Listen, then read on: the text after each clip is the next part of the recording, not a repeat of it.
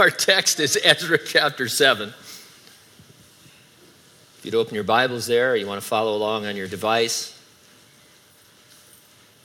Ezra chapter 7. The topic, 6 times in the next 2 chapters, Ezra describes what he calls the good hand of his God upon him. The title of our message, He Want to Hold Your Hand. Let's have a word of prayer. Father, thank you so much that you are a loving, concerned Heavenly Father.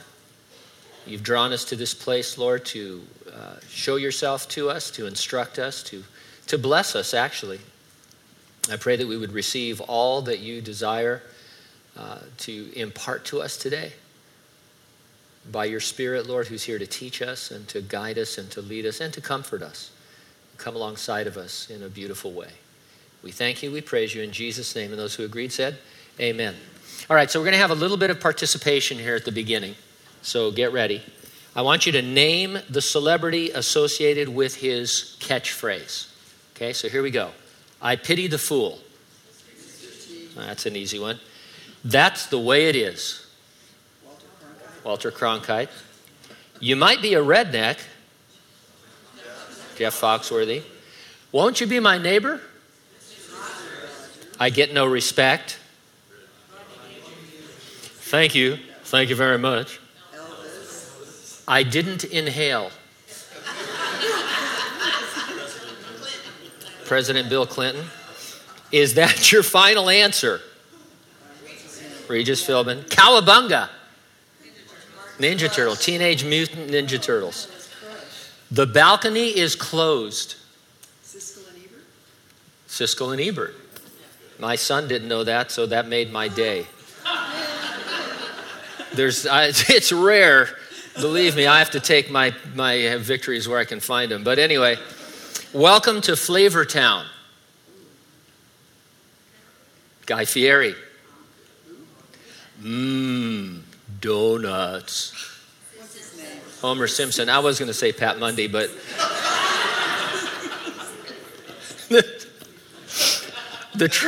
You're welcome. We're friends, or we were. The tribe has spoken. Jeff Probst. There's a sucker born every minute.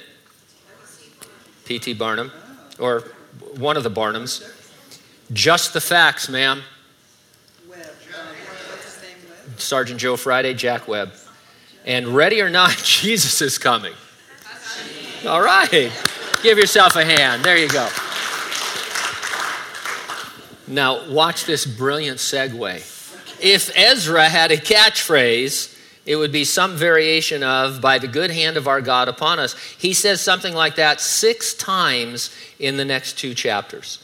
Ezra hints in the last verse of chapter 7 that the good hand of God is related to, or in the same category as, God's mercy, which can also be translated loving kindness or steadfast love. The mercy, the loving kindness, the steadfast love of God, that's going to be our theme as I organize my comments around 2 questions. Number 1, do you fear the hand of the Lord upon you? And number 2, do you feel the hand of the Lord upon you? Let's take a look at our fear in verses 1 through 10. Now, if the writer of the Proverbs had one catchphrase, it might be, the fear of the Lord is the beginning of wisdom. That's from Proverbs 9. After all, the book of Proverbs is called wisdom literature, so it makes sense that the fear of the Lord would be foundational to it. One commentator defined the fear of the Lord by saying it is, and I quote, the continual awareness that our loving Heavenly Father is watching and evaluating everything we think and say and do. While that is true of our omnipotent, omniscient, omnipresent God, it sounds a little harsh, as if God is following me with his clipboard, writing down cryptic criticisms as I constantly fail, and then not showing them to me. Or it can be understood the way Ezra understood it, God's mercy and loving kindness and steadfast love comforting me and guiding me as if his hand was literally upon me the way a father holds a child. And so let's go with that. And when we get to verse 28, I'm going to share something along those lines that I think is pretty precious. Verses 1 through 5, lots of names that I'm going to butcher, but just flow with it.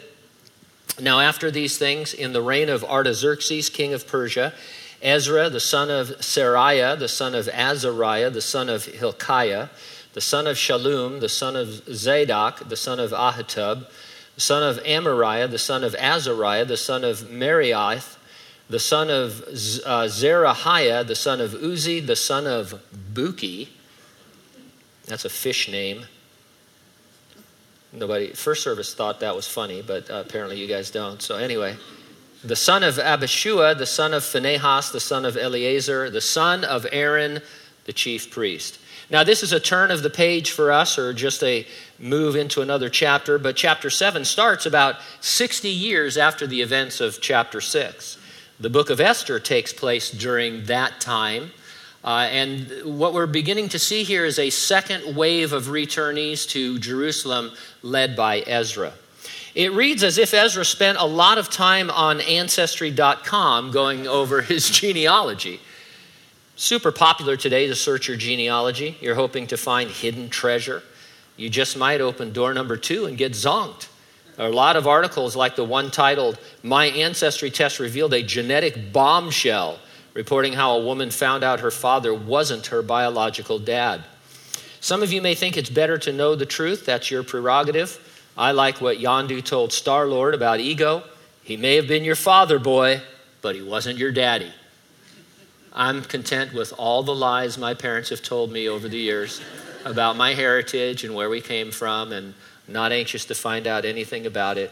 I don't want to go to support groups about, what really happened in Italy before we came over here and who knew Mussolini and those kinds of things. But anyway, not saying that we did, but who knows. In Ezra's case, he traced his ancestry directly to Aaron. That's the point of these 5 verses.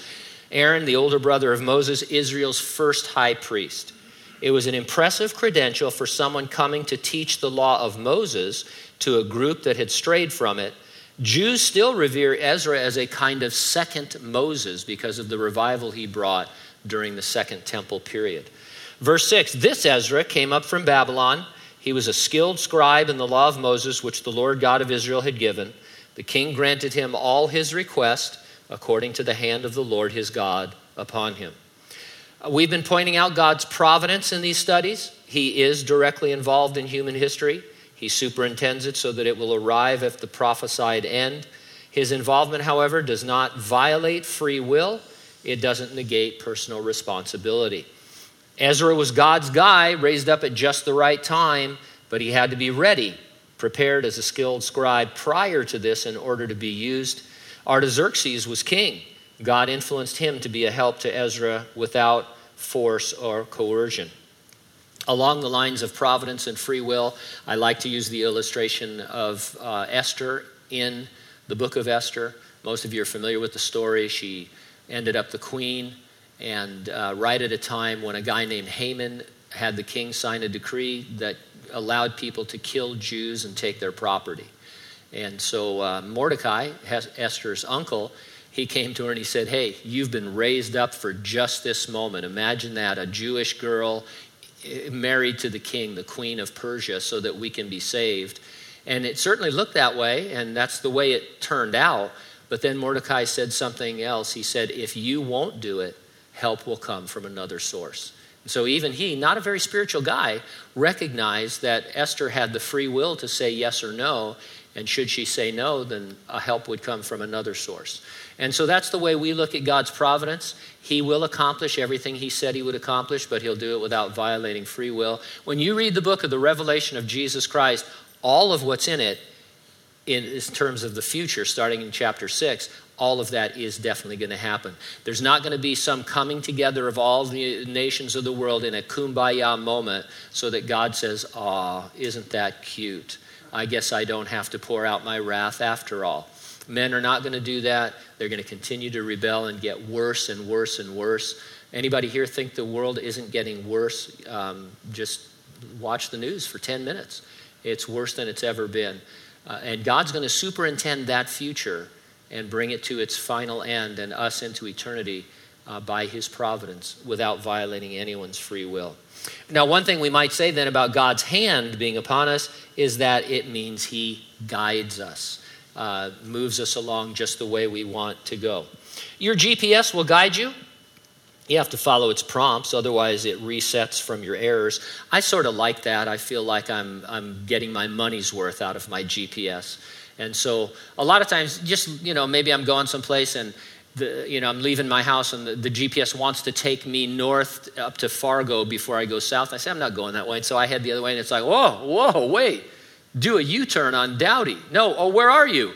You better go on Terrace now. And it just keeps correcting. And I think, yeah, I know more than you.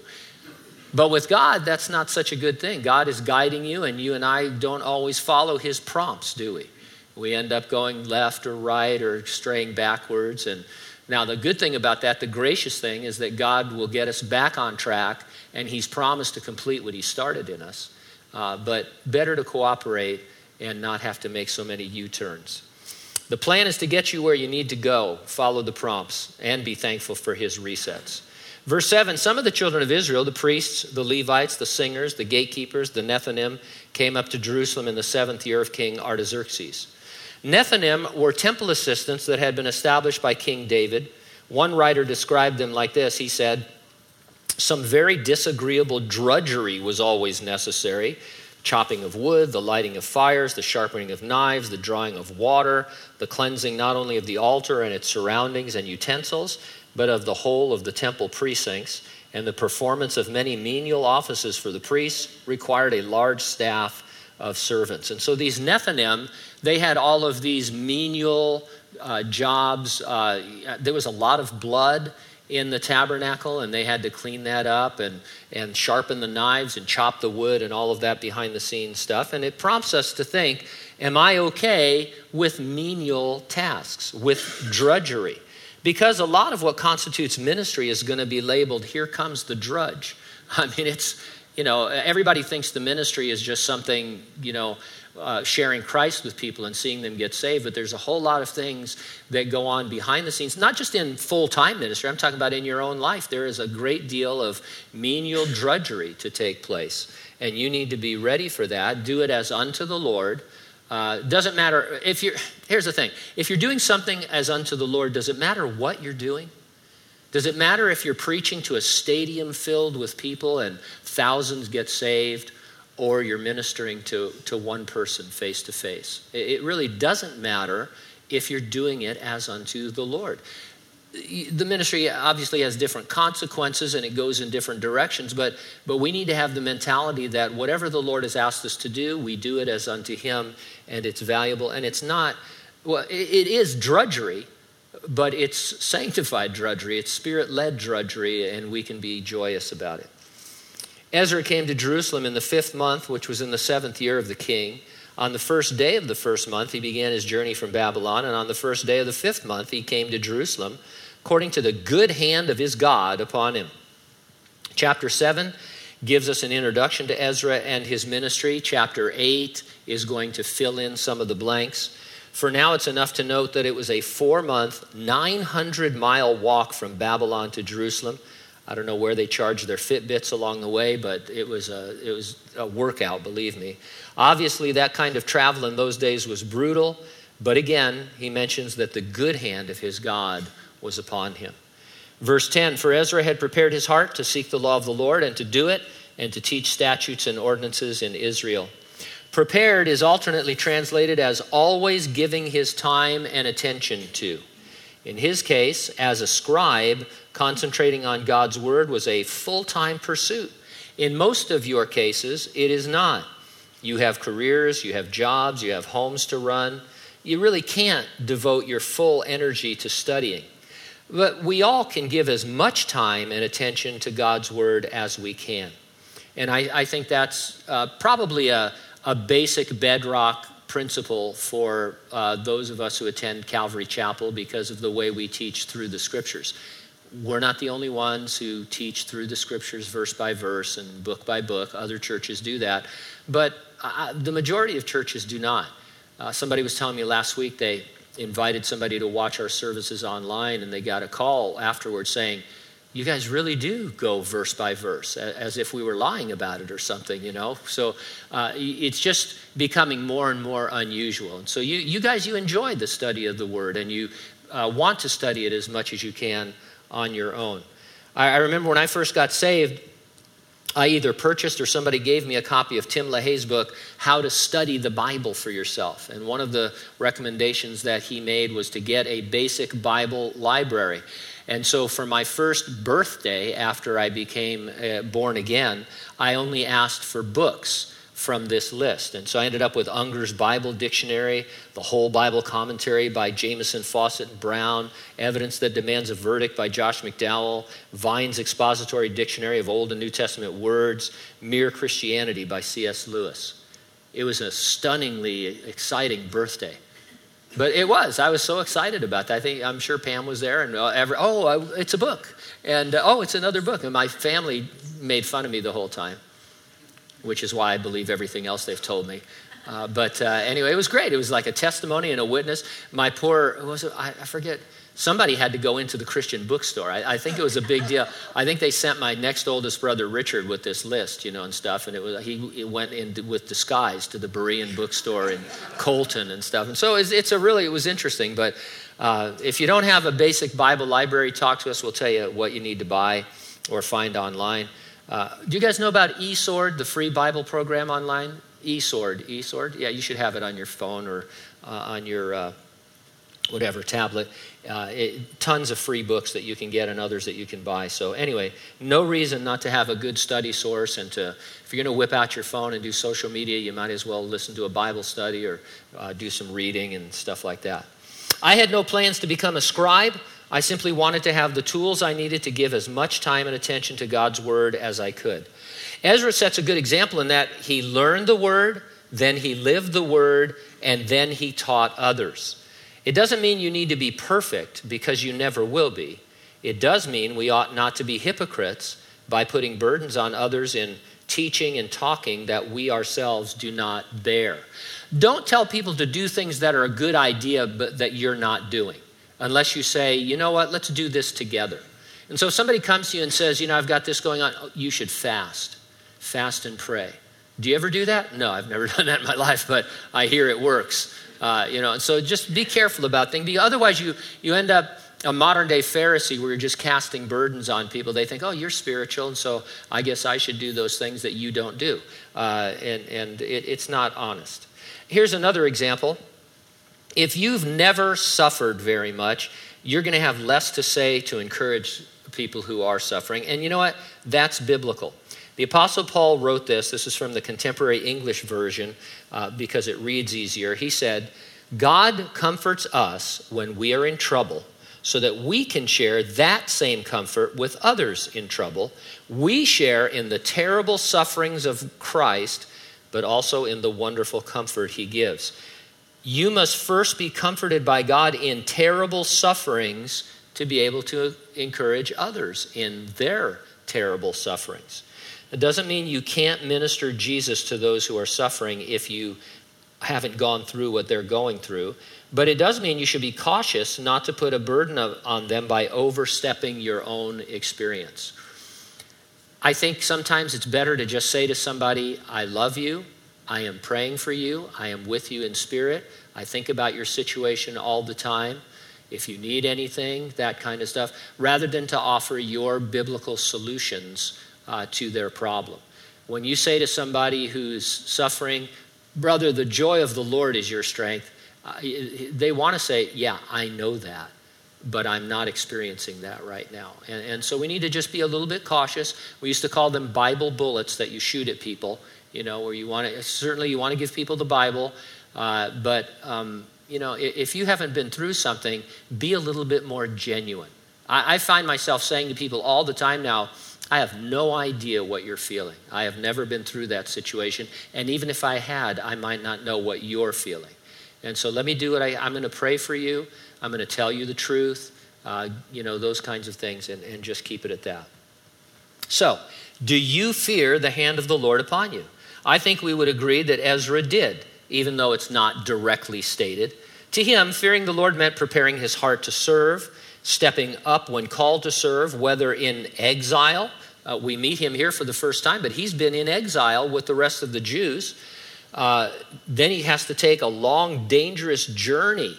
I mean, this wasn't, it'd be one thing if somebody said, hey, you want to go on a missions trip and, you fly over there. And I mean, it's difficult. I'm not saying modern missions is easy, but Ezra, hey, you want to go to Jerusalem? Yeah, how am I going to get there? Walk 900 miles in 4 months. I hope you've been keeping pace with this, And you're going to cook along the way and camp. Camping's fun for some people. I hate camping. I've never liked camping, but some people like to camp. Would you like to camp for 900 days? Or not for 5 months, 4 or 5 months, go 900 miles, setting up your tent every night? I set up a tent in my living room last night for my granddaughter, or Friday night, so that she could have a camp over. I was exhausted. Those things are tough. Those poles, and all that kind of stuff. So I wouldn't want to do that for 4 or 5 months. It wasn't the fear of disobeying and therefore being punished. It was the fear of pleasing God on account of God's mercy and long-suffering and steadfast love. It's true, God's hand sometimes dispenses discipline, but even then, it is only those whom he loves that he chastens. Verse 11 to 28, do you feel the hand of the Lord upon you? We've been taught to walk by faith, not by feelings. While that in one sense is good and true, we might be overdoing it if we think we should ignore our feelings. So you should walk by faith, not feelings. If you want to do something that the Lord has commanded you to not do, and you feel like, okay, I'll just get into it. People all the time come in, they say, I'm not in love with my spouse anymore, but I am in love with this other person. I don't care about that feeling. That's so lame. You need to walk by faith and obey God and realize those feelings come and go. But what I'm talking about this morning is we have feelings as human beings, and God wants us to have God-honoring feelings. In the New Testament, we're told to have hope and joy and fear and peace and zeal and grief and desire and tenderheartedness and a lot of other human emotions that are God-honoring. The references Ezra makes to the hand of God are obviously an attempt to personalize our relationship and to elicit emotion. Ezra understood God as reaching out in love and with affection, leading and correcting and holding his hand. There's that scripture in the Psalms. We sing a song, he's the lifter of my head. The picture there is of someone who is downcast, emotionally distraught with your face down to the ground, and the Lord reaching out and lifting your chin so that he can look into your eyes and share with you his love. And so we are emotional beings. We have feelings. Now keep that in mind as we work quickly through these remaining verses. Verse 11. This is a copy of the letter that King Artaxerxes gave Ezra the priest, the scribe, expert in the words of the commands of the Lord and of his statutes to Israel. Now, Ezra wrote this, but he wasn't boasting. He wasn't, going out on a limb and saying, yeah, I'm an expert. This is the job description of the priest and the scribe. And he would have said it of any scribe.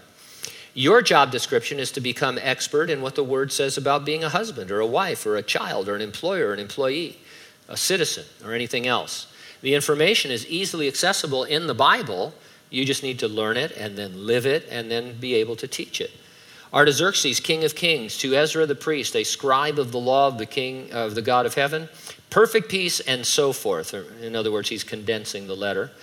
I issue a decree that all those of the people of Israel and the priests and the Levites in my realm who volunteer to go up to Jerusalem may go with you.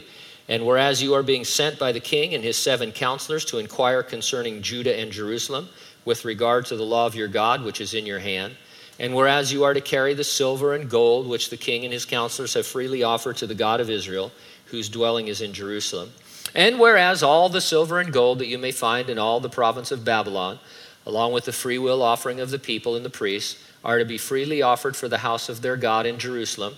Now, therefore, be careful to buy with this money bulls, rams, and lambs, with their grain offerings and their drink offerings, and offer them on the altar of the house of your God in Jerusalem. And whatever seems good to you and your brethren to do with the rest of the silver and the gold, do it according to the will of your God. God determined to fund this project using Persian, or we would say government money. In the church age in which we live, God's work depends on the free will giving of his saints, and that's how it's supported.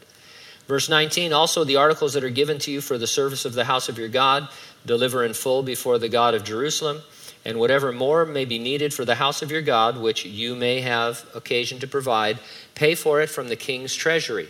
And I, even I, Artaxerxes the king, issue a decree to all the treasurers who are in the region beyond the river, that whatever Ezra the priest, the scribe of the law of God of heaven, may require of you, let it be done diligently.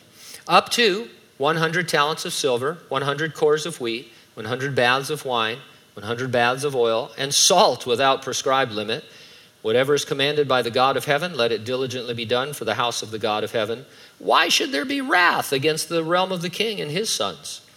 Artaxerxes' motive was to live in harmony with the God of Israel in order to not be overthrown. While Israel's recent history had been one of captivity, Artaxerxes may have understood it was a discipline from their God, and he may have known their earlier history when no Gentile nation could stand against them.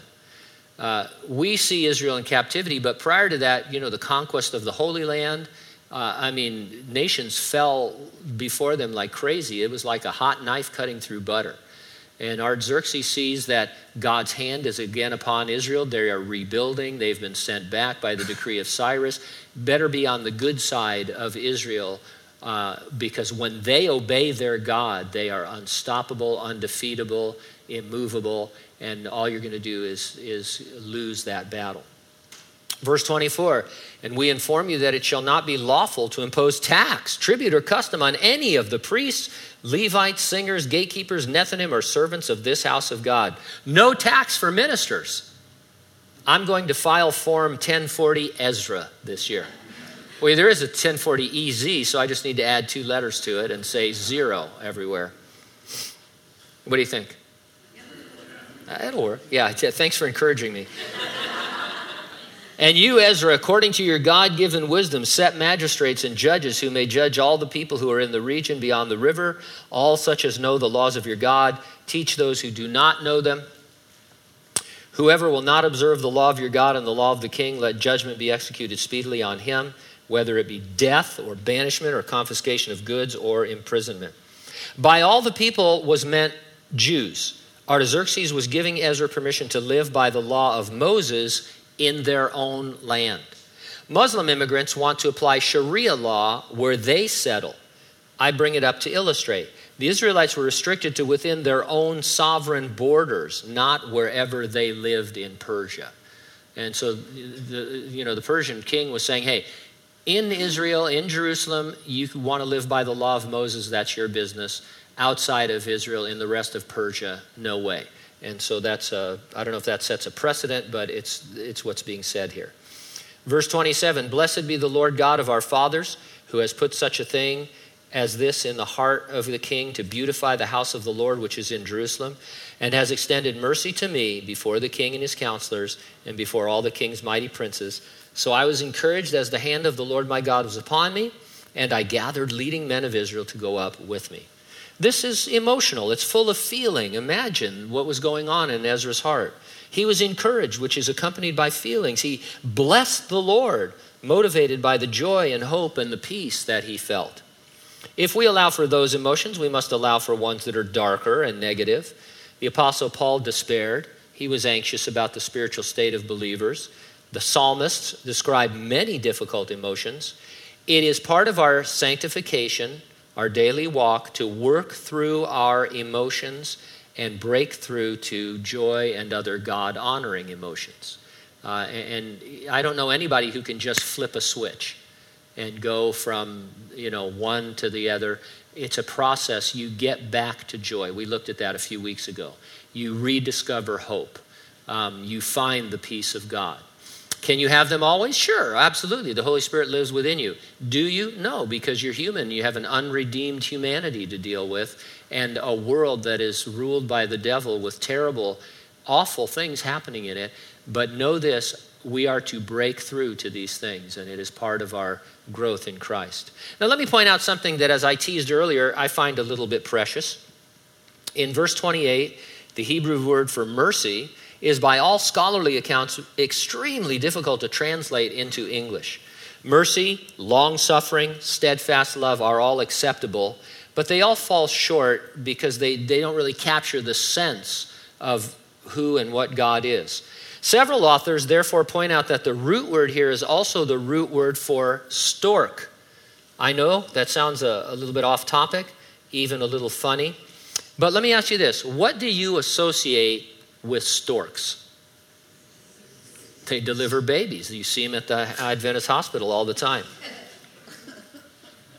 They are trusted to deliver babies. There's a long history of cultures using the stork in this manner. And here's why, according to one researcher. He says, storks are excellent parents. They care for their young faithfully with great loyalty and devotion. They return to the same nesting sites year after year, and they practice serial monogamy. Here's another interesting quote. The Hebrew word for stork was equivalent to kind mother, and the care of storks for their young in their highly visible nests made the stork a widespread emblem of parental care.